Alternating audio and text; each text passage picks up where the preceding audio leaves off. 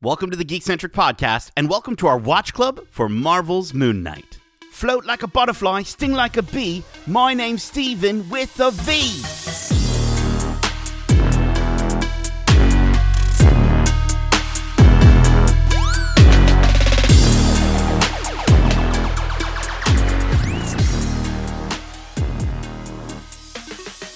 Welcome to Watch Club. My name is Nate, and this is our Watch Club for Marvel's Moon Knight, Episode 2, titled Summon the Suit. If you're joining us for the first time, this is Watch Club, our weekly review series, kind of like a book club, but way better. Keep in mind, we will be going into full spoilers for this series and the MCU in general, so if you haven't watched this week's episode yet, be sure to do so, and then come right back in a snap. Now, before we all hop on a bike with our wives we forgot about, and enjoy a nice bowl of lentil soup, let me introduce you to the other personalities joining me today. First up, he's a Marvel nut who's taller than King Tut. He's the Egyptian jackal, Justin Lawrence. Good evening. How are ya? Oh, I'm feeling good, man. The moon's out tonight. We're back again. I'm excited. But listen, I need you to help me, Justin. Can you use your summoning powers right now? We're going to summon him. Okay. I feel like if I summon too hard, I might fart. Or poop. That's perfect. That's actually what we need you to do. So summoning in alongside him, let me clear my esophagus as he gets out of his sarcophagus. He's cooler than Khonshu, but if you make fun of his mummy, he's not afraid to haunt you. He's Kevin the Crocodile Hudson. You know, a fart is the best way to draw me towards you. If you need my attention, just rip a good one and I'm there. Beautiful. Wow. I mean, I'll be there. I don't think there's any Egyptian gods that deal with flatulence, but maybe we just have to do more research, I think dung beetles are a thing, maybe in Egypt. Oh, yeah. Dude, if there's not a dung beetle god out there, let's start figuring it out. Maybe we develop a brand new one. Well, blessings to you, fine gentlemen. Let's get right into the story. This week we kick off with a previously on, followed by the traditional Marvel fanfare this week, and then right back into Stevie's bedroom. He's not accepting the idea that the previous night was a dream, and as he heads back to the museum, he tries to show JB the footage from the night before. Except it doesn't really help his case because that Egyptian jackal that he says is there is not anywhere on the footage.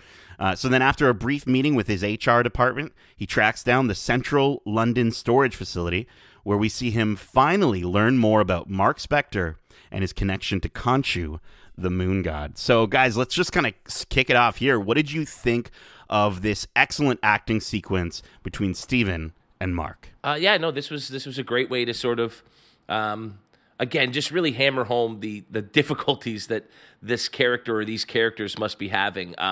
And especially as we get into the locker and he's discovering more about himself. This was really that Jason Bourne moment that I think you had referenced maybe last week, Justin.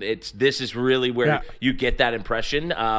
And so, it's a lot of fun discovering more about this character as we go along. Yeah, I feel like, I think I alluded to it in last week when we were talking about episode 1, that it feels like there's a lot of questions being planted in episode 1.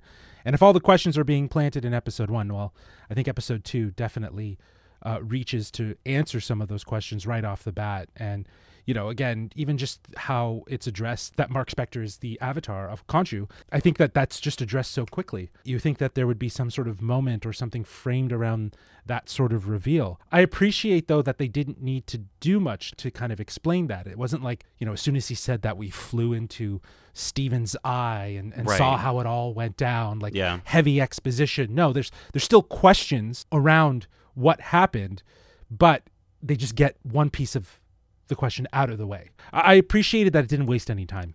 And I think that really works towards the feelings that, obviously Steven's having in that moment. He's not going to sit there and be like, oh, expound upon that. No, he's going to freak the frick out and start, yelling and shouting.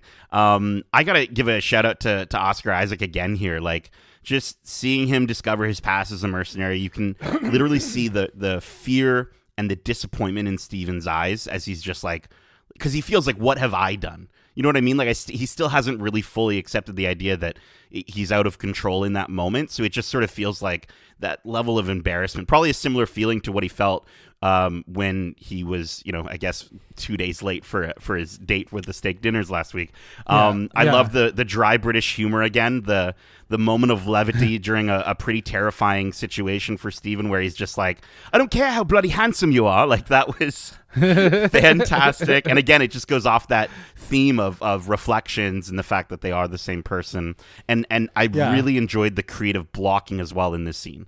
When they did the reflection off the gun, it's just the way that they sort of cut from moment to moment here is so fluid, and they don't have to like, it's not overly complicated. It's just like, oh, there's a reflection there. Awesome. Let's use it. It's really well done. And Oscar's so good in these moments to be able to portray both of these characters almost simultaneously for us. And, it must be just such a violating feeling to know that you're technically doing these things without having any control over your body, any control over your decisions. And so you can just, the fear is palpable, and the just the lack of security that he must feel. And then it's balanced really nicely with just great physical comedy in the way he holds the gun as he's searching through the Mr. Dress Up Tickle Trunk there. It's like, so it is just a really fine balance, I think the show is finding, between hitting on the elements of horror while also, diving into this mystery, and then giving us lots of chuckles and laughs along the way. Yeah, I think Oscar Isaac, even in these first 2 episodes, and we'll talk more about it, he's really establishing how each, Stephen Grant and Mark Spector are different from one another. It's more than just a British accent. It is about the mannerisms, right? Yeah. So I think that even in that little moment that we had in this storage locker with, surrounded by mirrors, it was so telling to see how he's really differentiating these 2 characters from one another. Totally.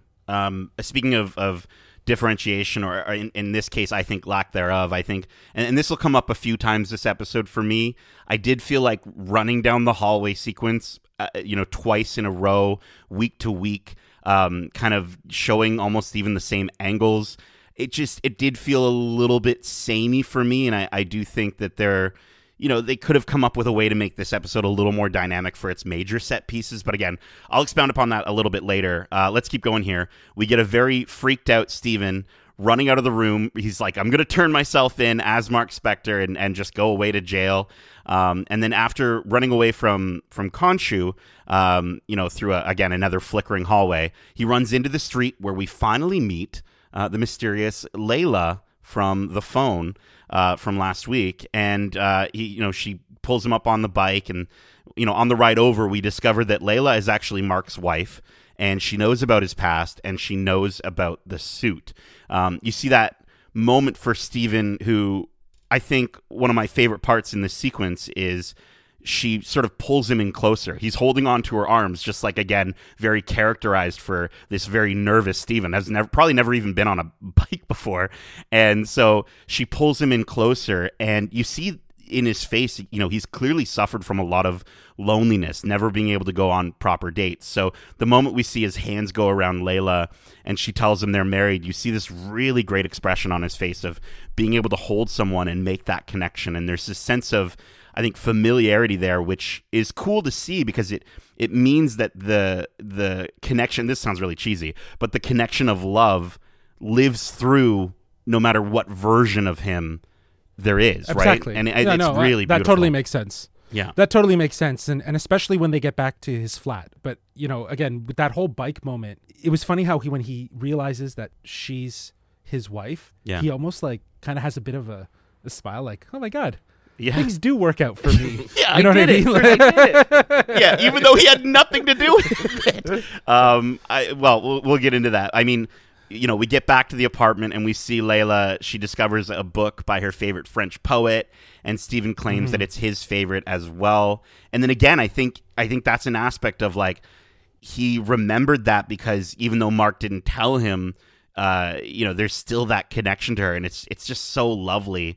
And I just thought that it was really nice in terms of the way they interacted in these moments. I thought it was kind of charming and refreshing, and I don't think we get too much of that in our MCU between our love connections. So what did you guys think of this introduction to our badass Layla? Well, yeah, like I think the whole scene at the flat really does just kind of highlight how Steven's persona or character, if you will, however you want to look at it, is really built around the love and appreciation he has for Layla, and the interest that Layla has very much connect to the interest that Steven has, and that becomes like kind of this sort of running layer. So it's almost as if the best parts of Steven are actually really built out of, again, as you said, the connection of love and the memories that Mark has with Layla. That's beautiful. So I think that's very telling in this moment, especially as she's roaming and seeing all these things that would generally interest her, and she just doesn't believe it. She's like, "You're not the guy that I married." So it was a very like you said, tender moment to see between these two characters. And maybe that's really what it's all about there, right? Is that this character of Steven is the version of himself that Mark can't give to Layla, right? And so it's exactly it's just finding those ways to. They obviously have a connection in their other life that maybe centers more around adventure and that sort of idea, whereas this is a far more intimate, emotional connection. And again, you pointed it out, the reference to our adventures together. She says that. Answering yet seed planting, what were those adventures? Are we going to learn more about what that sort of looked like, given the fact that the scarab obviously has some sort of meaning to their time together, if you will? And I love that because it very much reminds me of some of the better aspects of like Star Wars storytelling. The whole scene with Obi-Wan just talking about, just quickly throwing away a line about the Clone Wars. And then the amount of stories that we got from that. So, again, it's just kind of cool, again, the way that they're building out this story without necessarily having to just constantly talk about it. Now, there are some moments in the episode where we are going to slow down quite a bit, and it is going to feel very dialogue exposition heavy, but we're not there yet. So listen, after some touching and sad moments with Steven struggling to convince Layla that he doesn't know what's going on, he doesn't remember their life together, and he doesn't want to divorce her, Layla discovers the scarab compass and freaks out at him until the police show up and almost find Layla, but then they arrest Steven and bring him to where he thinks he's going to jail. But it turns out these aren't, maybe they're real police officers and they're working for Harrow, or they're not real police officers who are working for Harrow. Either way, we're brought to Harrow's compound where we learn that he makes a wicked lentil soup. And also that he was also Khonshu's previous avatar. Guys, what did we think of the reveal that Harrow knows Khonshu way more intimately than we thought? I feel like this is like the onion slowly peeling its layers. It's another layer to Arthur's character that we now understand. Also, given that in the last episode we open with him putting shards of glass in his shoes, right? Like there's a deep connection to a sort of suffering, a trauma that Arthur sort of is weaponizing as a means of revenge, I feel like. So it kind of, in a way, lays the groundwork for Arthur's motives, or at least answers some of those questions. Again, answering some, leaving other things ambiguous in some cases. Yeah, the thing I keep telling myself in a show like this is that they're taking a story that maybe they could cram into a 2.5 hour long movie, and instead they're giving it to us over 3.5, maybe 4 hours of a television show. And so that does tend to, at times, make the plot seem to slow down a little bit. But I think it's important, especially with a character who, we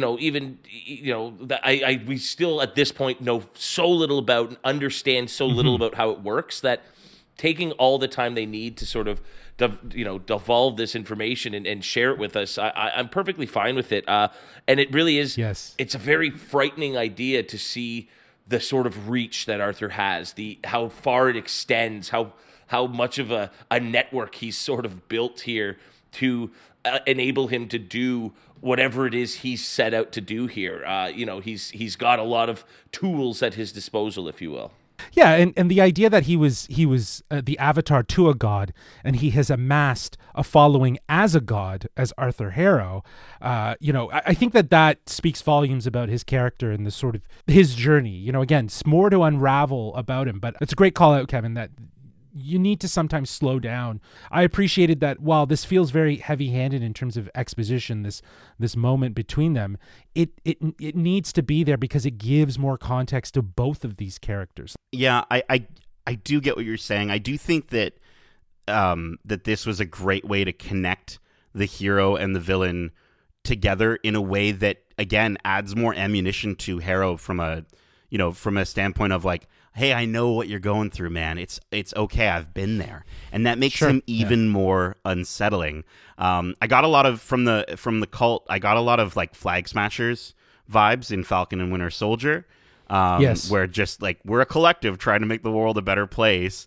I did feel like Harrow's justification for child murder didn't really work. I felt like a lot of his motivations were very fuzzy, and I did feel like, again, just the explanations we were getting from him didn't really, like, it wasn't very clear to the point where I was like, oh, that makes sense. And I don't think that's a way for them to draw more mystery out as to like, why is he doing this? I think it just wasn't well thought out the way that he kind of described it.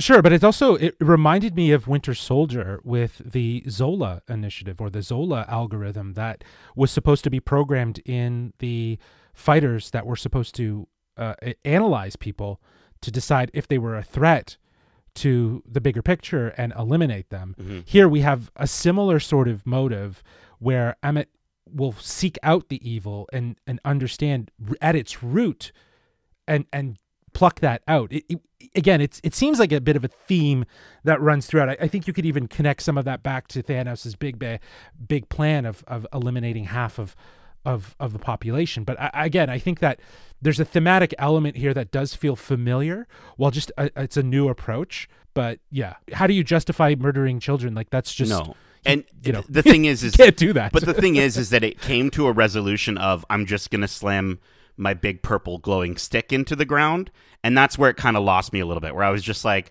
you're so smart, you're such a very collected person, and then you just do this, I'm mad, and you slam something into the ground. It just kind of lost me a little bit. But I did want to just quickly bring up the instance of purple magic again. Yes. And this is kind of our first connection to the MCU at large. We talked last week and in our preview show how really distant this feels from the MCU. This is the first thing that I saw that I was like, I was doing the Leonardo DiCaprio meme of like pointing at the screen as a Marvel fan, like, oh, that's the purple magic.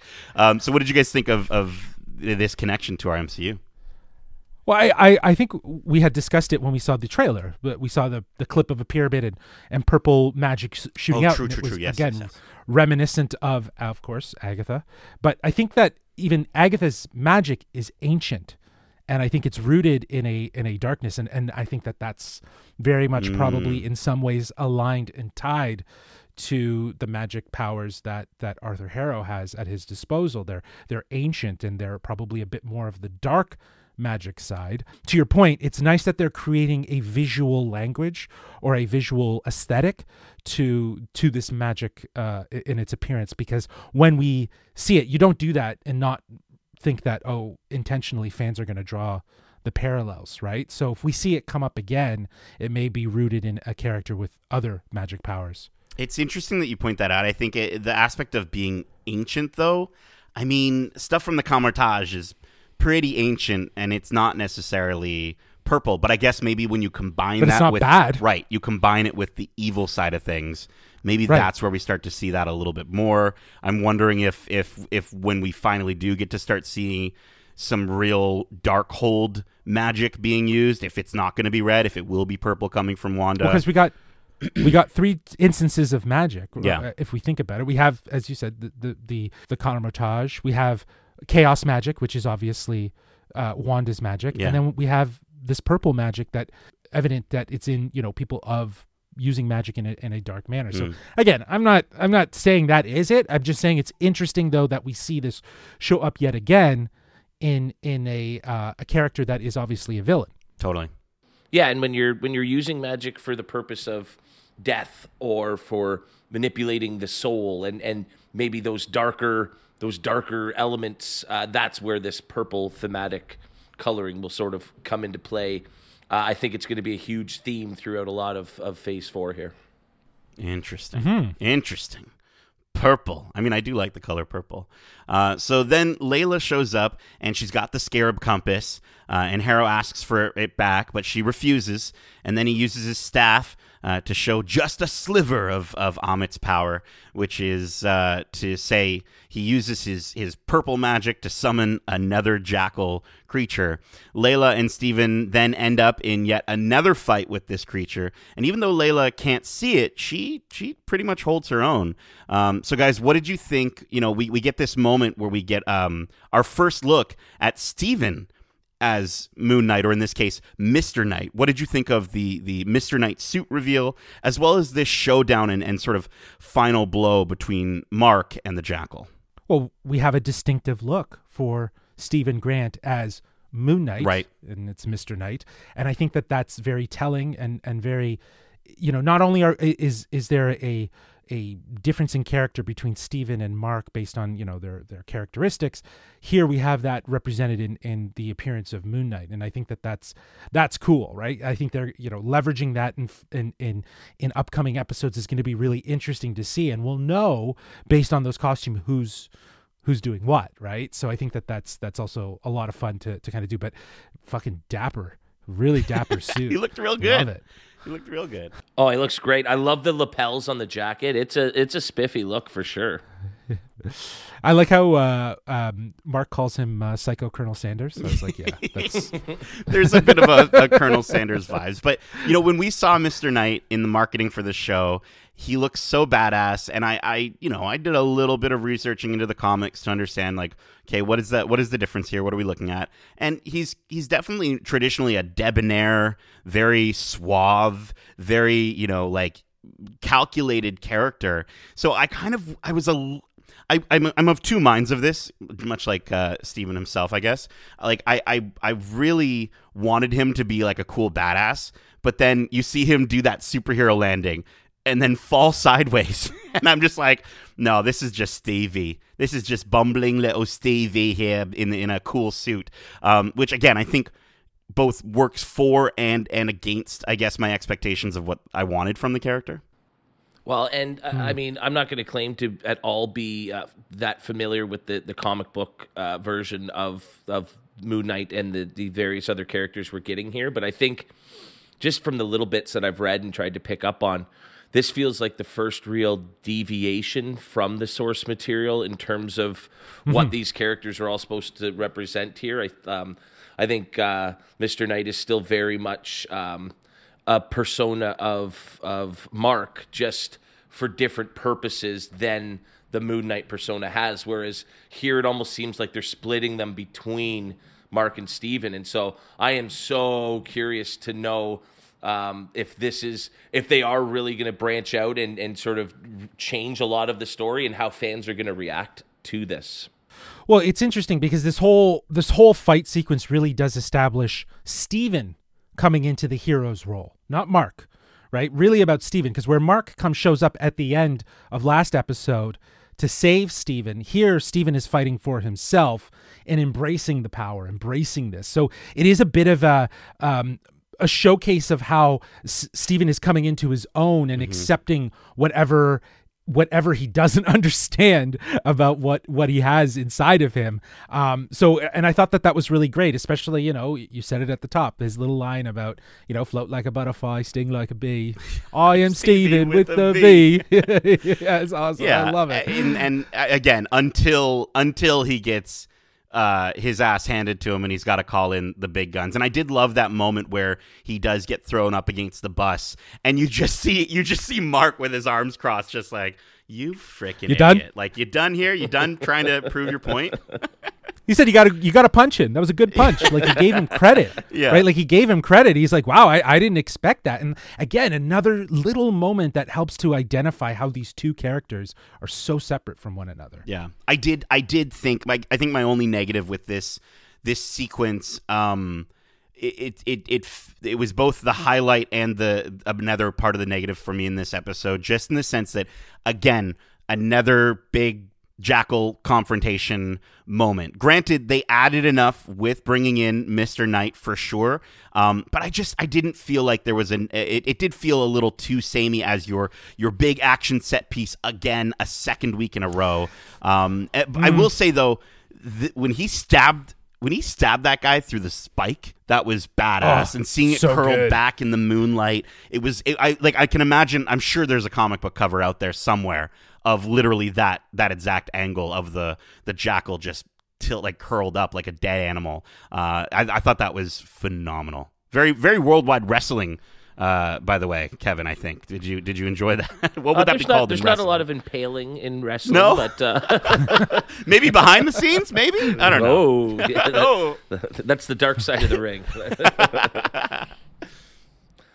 I do wonder though, would you have preferred a different type of obstacle here, or maybe? I mean, but what if this is the go-to of Arthur Harrow? That's this is just give us a giant. This is what he has at his disposal. This is what he has at his I'm disposal. sure. Give us a giant scarab. Give us something. I'm sure there could have just been a little something to make it a little more dynamic than the same villain we got a week later. Here. I don't know.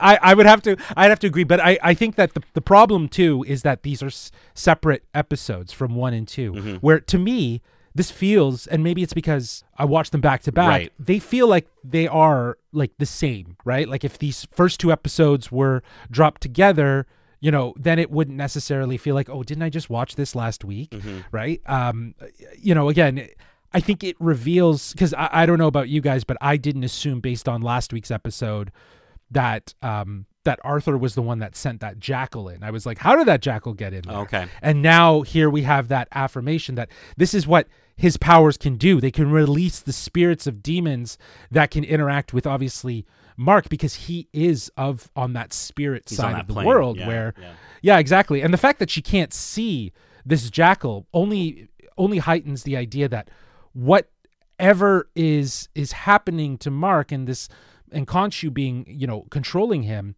and what Arthur has at his disposal, it's very it's in the ether. I don't know if it's just it's happening, but no one can really see it happening, right? So it was crazy to see the street fight happen and cars getting smashed, but there's obviously nothing. So it's like, whoa. Well, and that's very much how we were for the first week. We knew things were happening, but we didn't see any of it. And this episode is sort of their chance to show us what that action might have looked like or might look like. And so I do think that, this is just our chance. We didn't really see much of that confrontation in the first week between Mark and the Jackal. And so this is our chance to see it. So that's why it probably it's not hitting me as just more of the same, because it's from a different perspective that we're getting now. Okay. Yeah. All right. Well, listen, then we see Mark has definitely lost the scarab, and Harrow kills a homeless person who finds it. He does the whole holding his hands thing, and then says, "I wish you could see the world we built," which he didn't do the scales thing. So I'm just I guess he's just cool, just killing off people before actually knowing if they're good or bad.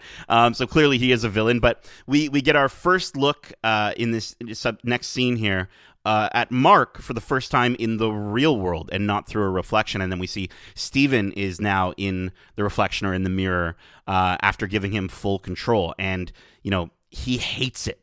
But he, before he can complain too much, Mark maniacally kicks in the mirror, quieting that voice. We then see Khonshu threaten Mark, saying his next avatar would upset him given how close he is to her, and obviously alluding to Layla.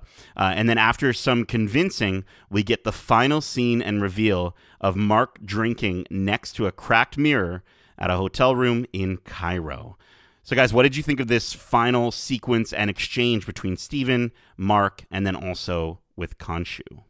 I think it's just, again, another chance. As long as this doesn't become something they hammer on too much, because then it will be something that I'm sure you'd be able to nitpick and say, I think we've been here a few too many times. But because it's a flip of the script, and it is that first time we're getting, that first time we're getting that other perspective. It carried some weight.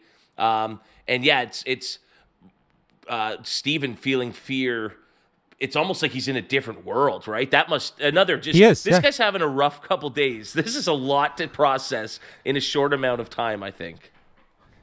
Well, it's funny because he calls out the fact that he can scarcely move, right? Like he is confined to whatever that mirror can see, because whatever is on the other side is obviously his own reflection, and so on. But I agree with you, Kevin. I think that this does set up an interesting precedence moving into episode 3, given the fact that we have now transitioned from Stephen Grant from the last 2 episodes now into Mark Spector, who is supposed to be this mercenary killer, and he seems like he's more in control than Stephen. So it's a nice sort of flip here to introduce what will be episode 3. But I think him being more in control, sure, but we do see him lose it here, right? With when he kicks in that mirror. I just thought it was really cool to see that, again, we're connecting the character of Mark and Steven closer together by showing that, no, you know what? Mark doesn't have it all together. Even though he says he's been doing this for a long time, he's also extremely frustrated by the other voices that are inside his head.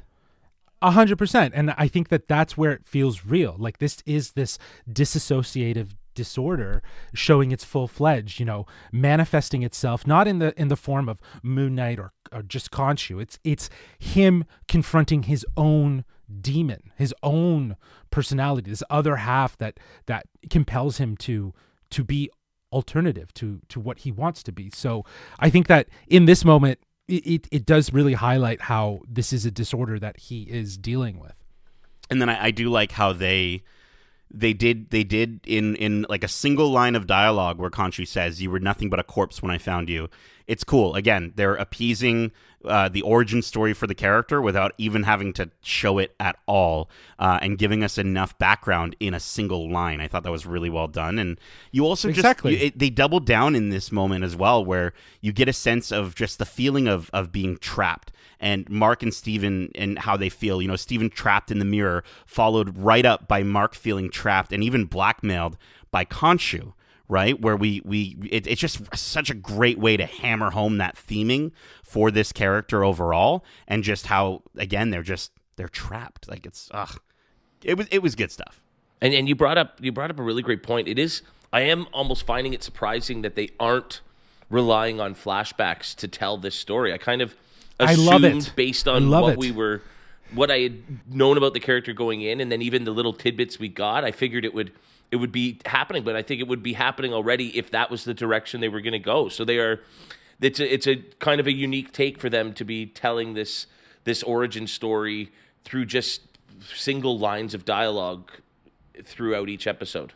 And that's why I think, again, this episode handles exposition very well, in that it does give you answers to some things while leaving mysteries around others. So it was good. It was a good way to get us sort of more invested. If you're not invested in it, you think it was too heavy-handed, then I don't know. It's just, again, like you said, Kevin, we need to sometimes slow down before we can speed up to really appreciate the nuances of characters, especially when we have characters like Mark, Steven, Khonshu, and now Layla, right? And Arthur Harrow. And you know what I mean? Like, it's just, it all has to mix together, or else we find ourselves in a messy situation where we're like, okay, well, what? How did that get to there? And didn't he say this? Like, I just think that, again, everything is being layered in nicely.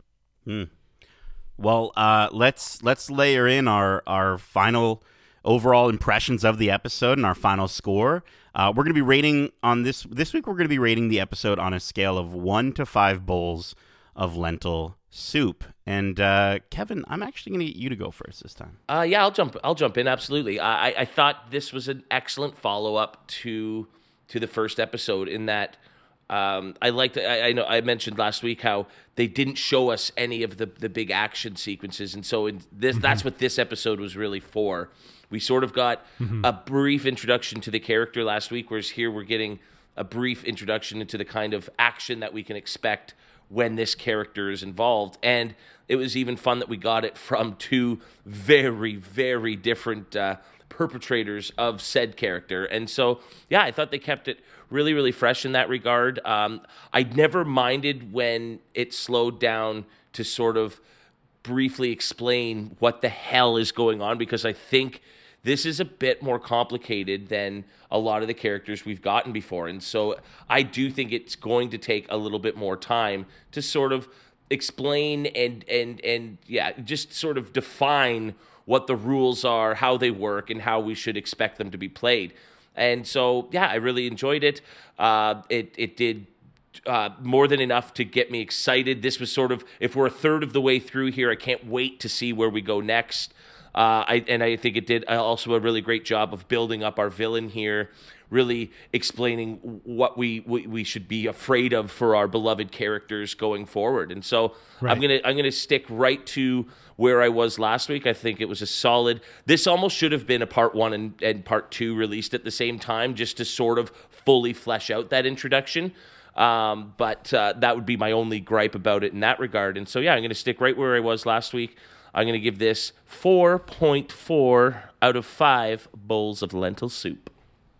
All righty. Noise. Delicious. Justin. Noise. Yeah, I'm with Kevin. I enjoyed how this episode really doesn't waste any time at trying to answer the questions, and it does it flawlessly. As we've already said numerous times, the exposition, I think, is handled properly. It answers questions while leaving mysteries to still be unraveled. I love how we get to see more action, and as Kevin pointed out, versus last week's episode, where the action was sort of like a phase that just sort of happened and went. We got to see that, and the mystery around that action has now been revealed. So I enjoyed that part too. And again, people may find the exposition heavy-handed, but that's going to happen. Like we're gonna find points where we need to be this information needs to be explained. And again, I go back to the reference of when Mark reveals that he is the avatar to Khonshu. Like I could have seen like a whole dream sequence where they go into his eye and it's all done in sand and it shows how he was consumed by Khonshu, and then we just get that story out of the way. No, it was just a throwaway line. It was this is who this character is. Boom, let's move on to the next part. And I think that if that's what the rest of this series is going to deliver, I think they're handling it properly, and I think that really is a standout. I think this establishes Steven in his own right, becoming his own hero, and I love that at the end here we flip it to Mark, and now we have Mark running the show. So it's going to be interesting to see how the episodes move forward with Mark kind of steering control. All that to say, I'm with Kevin. I'm giving the same score as I did last week. I'm giving it a 4 out of 5 delicious bowls of lentil soup. Yeah. You're gonna have to give me the recipe, by the way, if you have it, for the lentil soup. This episode for me was a little bit weaker than last week's premiere. I had a much more scathing thing to say, but as we've been talking about it, honestly, I didn't quite remember it right, or just the way that we've been kind of talking about these moments has kind of gotten me understanding it a little bit more. And I do think I get it. I just think that from a standpoint of a formula, having and trust me, you don't have a lot of episodes. I understand. So you need to slow down at some point. It's just when you get to an episode 2 right off of an episode 1, I feel like the general consensus is people want that momentum. They want things to pick up in the second episode and maybe dip in the third. So it just felt a little unconventional for me from what I'm used to. But that being said, you're absolutely right. With the moments with Steven and getting to see him be, kind of come into his own. I think I really enjoyed the beginning few scenes of this episode and the final few scenes of this episode, and it was just some of the stuff with Harrow where the explanation started to feel fuzzy, a little bit too much talking, and then just ending with big purple stick VFX Jackal again just kind of took me out of it a little bit. And I can see how the general MCU audience, if I can align myself with them, might feel as well that this episode is not the pace that they would hope for. Because at the end of this episode, I will say, and this is where it does knock me down a little bit from last week, I didn't feel like if we were watching this week to week that I'd want to be like, next week, let's go right now. Like I didn't get that, especially from the ending of this episode. I was kind of like, cool. He's in a hotel. It'll be interesting to see where the story goes. But I wasn't like frothing at the mouth with where they ended it. I think it has a lot to do with the pacing of the episode itself. For me, but I will, again, as much as I was initially jumping in here, like 3.5 bowls, I'm going to do 4 out of 5 bowls of lentil soup just based off our discussion. You guys turned me around a little bit. Yeah, I like, again, I get where you're coming from with the general audience wanting there to be a decent amount of pacing that is conducive to the sort of excitement of the series and learning these things. But I also think that comes off of this expectation of WandaVision, or even something like Loki to a certain degree, right? But like especially WandaVision, where it was like every week it was like, what is going to happen next? And I honestly believe that works for some stories. That doesn't work for all stories, right? So if we're coming into these new series, which are albeit brand new and each are supposed to feel somewhat different from one another, I think we need to suspend our disbelief to kind of understand that they are still trying to tell a story here in their own way that doesn't feel like it needs to be structured or boxed in by expectation that fans have. It's like, let's roll with this. Let's see where we get to at the end of the season, or at the end of the series, to see how it really kind of hit. But I get you, like, the fun ride of WandaVision was like, I cannot wait for next week's episode. And yeah, I'm excited to see the story for next week's episode, for the audience to see it. But yeah, was I like foaming? Probably not. See, and so maybe it's just the history nerd in me, but the idea of going to Cairo and getting a Marvel based story in Cairo, especially when you consider the last time a comic book movie took place in Cairo, it also had Oscar Isaac, and it sucked really bad. So I'm ready for a comic book movie to do Egypt right. Yeah, absolutely. All right, well, that is it for this week's episode of Watch Club. We hope you enjoyed it, and if you did, make sure to subscribe to us wherever you like to listen to podcasts, if you haven't already. And if you want to write into the show with your thoughts or predictions on the shows we cover in Watch Club, Justin, are you looking at me? Look at me. We got to get better at this each week. Look at me. Okay, I'm transferring my power over to my personal deity, Justin the Egyptian Jackal, to let you know how you can reach us. Oh, you can reach us at wearegeekcentric@gmail.com. That's wearegeekcentric@gmail.com. Or on Twitter at geekcentricyt, or on Instagram at wearegeekcentric. Sorry, I kind of farted. No, that process of transferring. So we're just a bunch of dung beetles over here, you guys. That's all we are. Keep in mind we have a ton of other episodes, including our recent spoiler-free reviews for Judd Apatow's The Bubble, as well as our spoiler-free review for Everything Everywhere All at Once, which is in theaters this Friday for wide release. And speaking of Everything Everywhere All at Once, Justin also had the chance to sit down with the Daniels, who directed the movie, and that interview is available now. So definitely go give that a listen. And lastly, we also have our weekly This Week in Geek episodes, where we break down the latest trailers and news every single Wednesday, with our latest episode out now, where we discuss the return of dinosaurs and our thoughts on the official runtime for Doctor Strange and the Multiverse of Madness, which, as a PSA, you can get your tickets for right now if you haven't already. And I mean, if you haven't already, you might not get the best seats, but best of luck to you. Maybe you have to travel through a multiverse to get those tickets, but make sure to subscribe to us so you can get all that geeky goodness. Justin, Kevin, thank you so much for joining me for this Watch Club. And as we say, Later, skaters.